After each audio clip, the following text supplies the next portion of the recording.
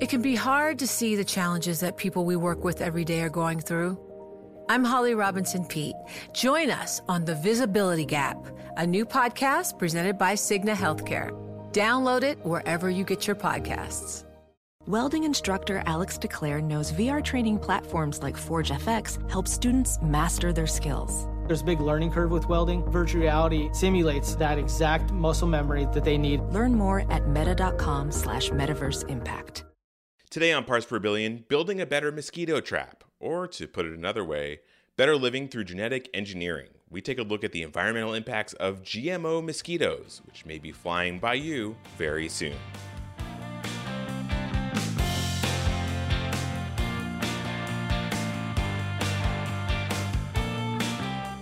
Hello, and welcome back once again to Parts Per Billion, the environmental podcast from Bloomberg Law. I'm your host, David Schultz. So I'm just going to come right out and say it. I hate mosquitoes. I hate them. I hate everything about them. But you know who hates mosquitoes even more than I do? The British biotech company Oxitec. They've developed a way to genetically engineer mosquitoes to make them essentially unable to produce fertile offspring, which in theory reduces their numbers across entire populations. It's pretty cutting-edge stuff that's already been deployed in other countries, and now the EPA just gave them the go-ahead to test these mosquitoes here in the U.S. And with us today to talk about all the implications of this is environmental reporter Adam Allington. Adam, how are you? Doing pretty good, David. As good as could be expected these days. Yeah, really. Before we get into what's going on with these specific mosquitoes, let's remind people what genetic modification is and how it's been used in the past in agriculture. You know, we hear GMOs and we think we know what that is, but do we know what a GMO actually is? Yeah, genetic engineering has actually been around for a while, and it's quite common in a number of basic food crops. Everything from soybeans to corn to canola, and even salmon have been genetically engineered to grow larger and mature faster. But your typical genetic engineering case in your grocery basket would be some of those food items that I mentioned that have been genetically engineered for things like herbicide resistance, insect resistance, drought tolerance, things that help the plant either resist a pesticide so you can spray and knock down the weeds, or the plant will be resistant to these other pests or stresses in the environment. Right. So it's mainly just sort of an agricultural benefit where you go into a crop and you tweak some of the parts of the genome and make it, a better crop for farmers. That's right. That's exactly right. But this is not that. This is something that's totally different. Like, what's going on with these mosquitoes? Well, so here, instead of, tweaking the genome on a corn variety, so what Oxitec is doing here is they're genetically engineering male mosquitoes from a species called Aedes aegypti. This is a very common mosquito found in many places in the world, but they're genetically engineering the males. When they release these genetically engineered males into the wild, they mate with wild female mosquitoes, but only the male mosquitoes are able to survive. So the population then decreases as the number of females is reduced. Wow. So, okay, let me just make sure I understand. So the mosquitoes are engineered so that only their male offspring survives, and that means you have a whole generation where it's just male mosquitoes. So, and obviously they're not breeding with each other, and then you have populations that go down. Is that the general idea? That's the general idea. These mosquitoes are genetically engineered so that only male offspring survive. In fact, Oxitec's first field test of its second generation mosquitoes were released in Brazil a few years back, and the company says they achieved a 96% suppression of the target species, the mosquitoes that they're trying to reduce the population. So that's quite significant. Yeah. And we should say here, why they're doing this. I mean, obviously, as I mentioned at the top, I don't like mosquitoes. I find them really annoying. But they're a little more than annoying for a lot of people in the world. They spread lots of really, really bad diseases. I've actually heard some people say that mosquitoes are the deadliest animal in the world, at least for humans. So tamping down mosquito populations could have huge public health impacts, right? Right. I mean, that's the whole reason for this entire this entire project, is to reduce mosquito populations and thereby provide a tool for public health workers to fight these infectious diseases that are transferred through mosquito bites. And you're right. I mean, mosquitoes are commonly referred to as the most dangerous animal in the world. They transmit diseases like Zika virus, yellow fever, dengue fever. I mean, dengue fever alone, impacts hundreds of thousands of people per year, and causes somewhere between 25,000, 30,000 deaths. So and also, by the way, let's not forget malaria. That's kind of a big one. Yeah, no, don't forget malaria. I mean, it's just a really in a lot of countries where people don't have access to ready access to medicine or healthcare, these mosquito-borne illnesses are quite deadly, and finding a way to limit mosquito populations would be a significant tool that public health experts could use. And that's why there's so much interest in this mosquito project specifically. But your story talked about how the EPA gave this company the go-ahead to start doing field tests in the Florida Keys and also later on in the Houston area. So if the EPA is involved, that must mean there are some environmental issues here. And I think it's pretty obvious to see what they might be. I mean, basically driving a particular species of animal to near extinction on purpose, just that alone would be something that would raise some eyebrows. Right. Well, you're kind of hitting on the key concern here, is that anytime you release, man-made genetic material into the environment and in a way that wasn't designed to be introduced naturally, there are significant concerns of unintended consequences. I mean, in mosquitoes, and I know you hate them, David, but they are part of a big part of the food chain in a lot of these ecosystems as well. They're food for birds, lots of other mammals. Yeah. Okay.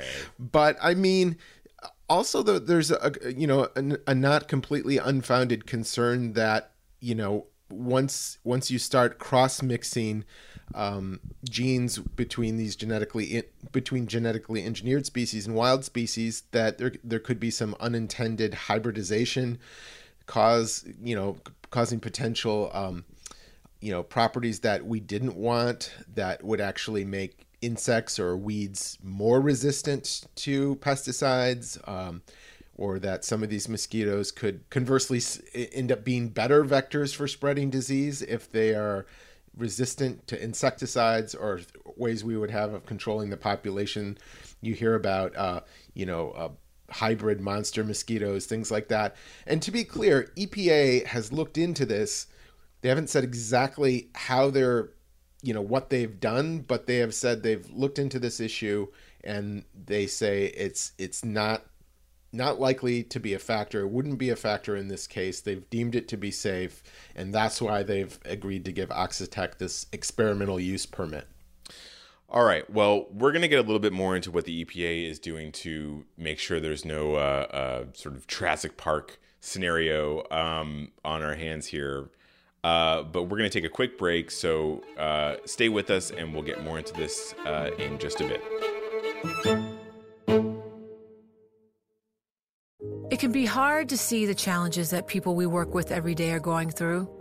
I'm Holly Robinson Peete. Join us on The Visibility Gap, a new podcast presented by Cigna Healthcare. Download it wherever you get your podcasts.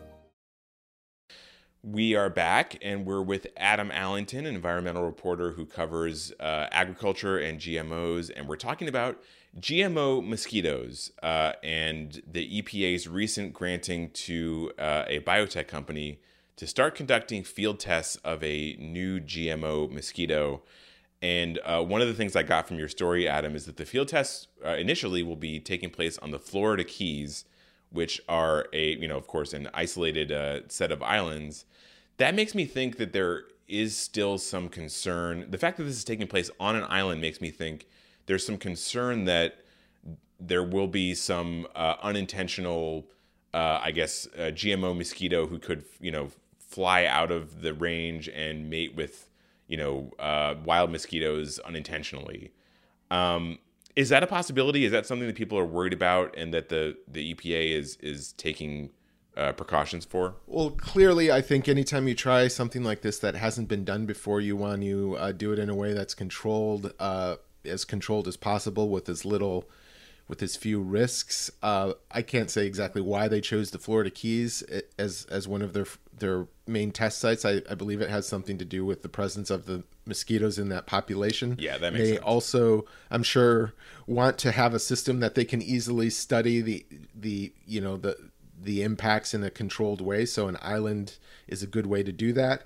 But it should be noted they're also planning to do this, the next year in Houston. So that's with the ultimate goal to release these mosquitoes into the wild and lots of other places. So that is the final goal here, is to use these mosquitoes as a tool to crossbreed with wild populations. I think that at the start, though, they want to do it in a way that's as controlled as possible, where they can clearly study the cause and effect impacts. Yeah, I mean, that's a good point, though. I can't imagine that after they release these in Houston, that there's I have to imagine that there will be some that will mate with other mosquitoes outside of the Houston area, and they'll, Well, they are trying to crossbreed these, or they are trying to get these genetically engineered mosquitoes to mate with the native population. Yeah, that's true. I guess that's the whole point of this the whole point of this test. Right. I mean, they want to see they want to get a number on what the population is before they release, and then what it is after,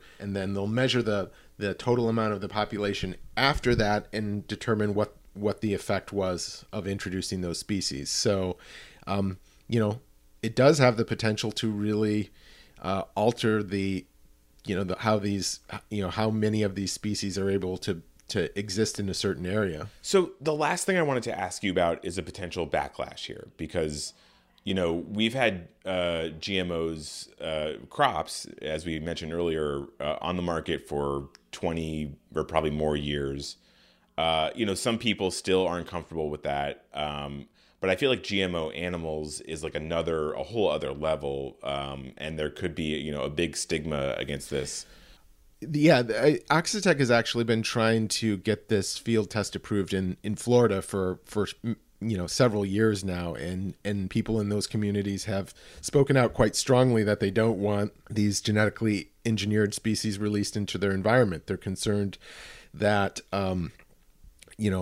anytime you're talking about releasing these new traits, something could go sideways. In fact, it's actually this phenomenon is called horizontal gene transfer, where a genetically engineered species transfers its traits into other species, and this could be something like antibiotic resistance that puts humans at risk or animals at risk. There could be ecological imbalances, allowing certain plants to grow uncontrolled while others die out. And so there's just a lot of moving parts to this issue, and environmental groups have spoken out quite strongly in against this in some cases. Obviously, in terms of the food in our grocery carts, genetically engineered food crops have had a stigma attached to them for a long time now. So, I mean, this is just a very, this is the definition of a hot button issue, where the science is a factor in the debate, but a lot of people have just a feeling that this is too risky. And so that's what the company is trying to do, what EPA is stuck in the middle of. And, we're just going to see how it plays out at this point. Yeah, that's a great point. And that's one of the main reasons why I'm so interested in this, is because, this isn't a situation where the benefit of the genetic modification goes to the farmer mainly, and the potential risks could be, unknown. This is a situation where the benefit of, genetically engineering these mosquitoes would go to everyone. And so I think that really kind of scrambles the politics here, because, these, if these GMO mosquitoes really work as advertised, this could be a game changer for public health. And so I wonder how much that's going to change the debate around these mosquitoes compared to, let's say GMO corn or GMO soy or things like that. Right. Yeah. I mean, a public health application is a completely different species, if you will, versus say a better tasting potato. I mean, obviously with food crops, another one of the concerns that anti-GMO activists point to is the fact that, companies, once they've genetically engineered a trait into a seed, they can claim ownership of that organism, and that kind of creates that gives them extreme leverage on farmers to switch over to their product, and drives up costs. It promotes monocultures. But in a public health setting, it's kind of unknown territory here, and what the public reaction would be if all of a sudden we see dramatic reductions in some of these mosquito-borne illnesses. I don't think anyone would say that's a bad thing. Obviously, well, I guess we'll have to wait and see if there are drawbacks. But at this point, I think that's something a lot of people would welcome with open arms. Yeah. All right. Well, that will do it for today's episode of Parts Per Billion. If you want more environmental news, check out our website, news.bloombergenvironment.com. And also, if you like hearing Adam Allington talking about insects, check out his podcast, The Business of Bees, which is him talking about another insect, bees, of course. It is fantastic. I would definitely recommend it. Today's episode of Parts Per Billion was produced by myself, along with Josh Block and Marissa Horn. Parts Per Billion was created by Jessica Coombs and Rachel Daigle.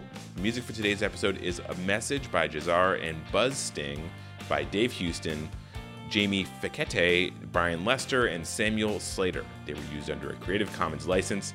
And thank you, everyone, for listening. Hey there, I'm Kyle Trigstad, politics editor for Bloomberg Government. And I'm Greg Giroux, senior elections reporter for Bloomberg Government. Check out our podcast, Down Ballot Counts. Each week, Greg and I will be breaking down all of those down ballot elections that make up the fight for the U.S. Congress. Listen and subscribe to Down Ballot Counts from Bloomberg Government wherever you get your podcasts.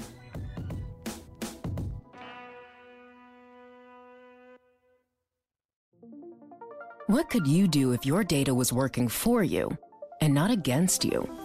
With Bloomberg delivering enterprise data directly to your systems, you get easy access to the details you want, optimized for higher-level analysis, and financial data experts committed to helping you maximize your every move. Our data is made for more, so you can show the world what you're made of. Visit Bloomberg.com/enterprise data to learn more.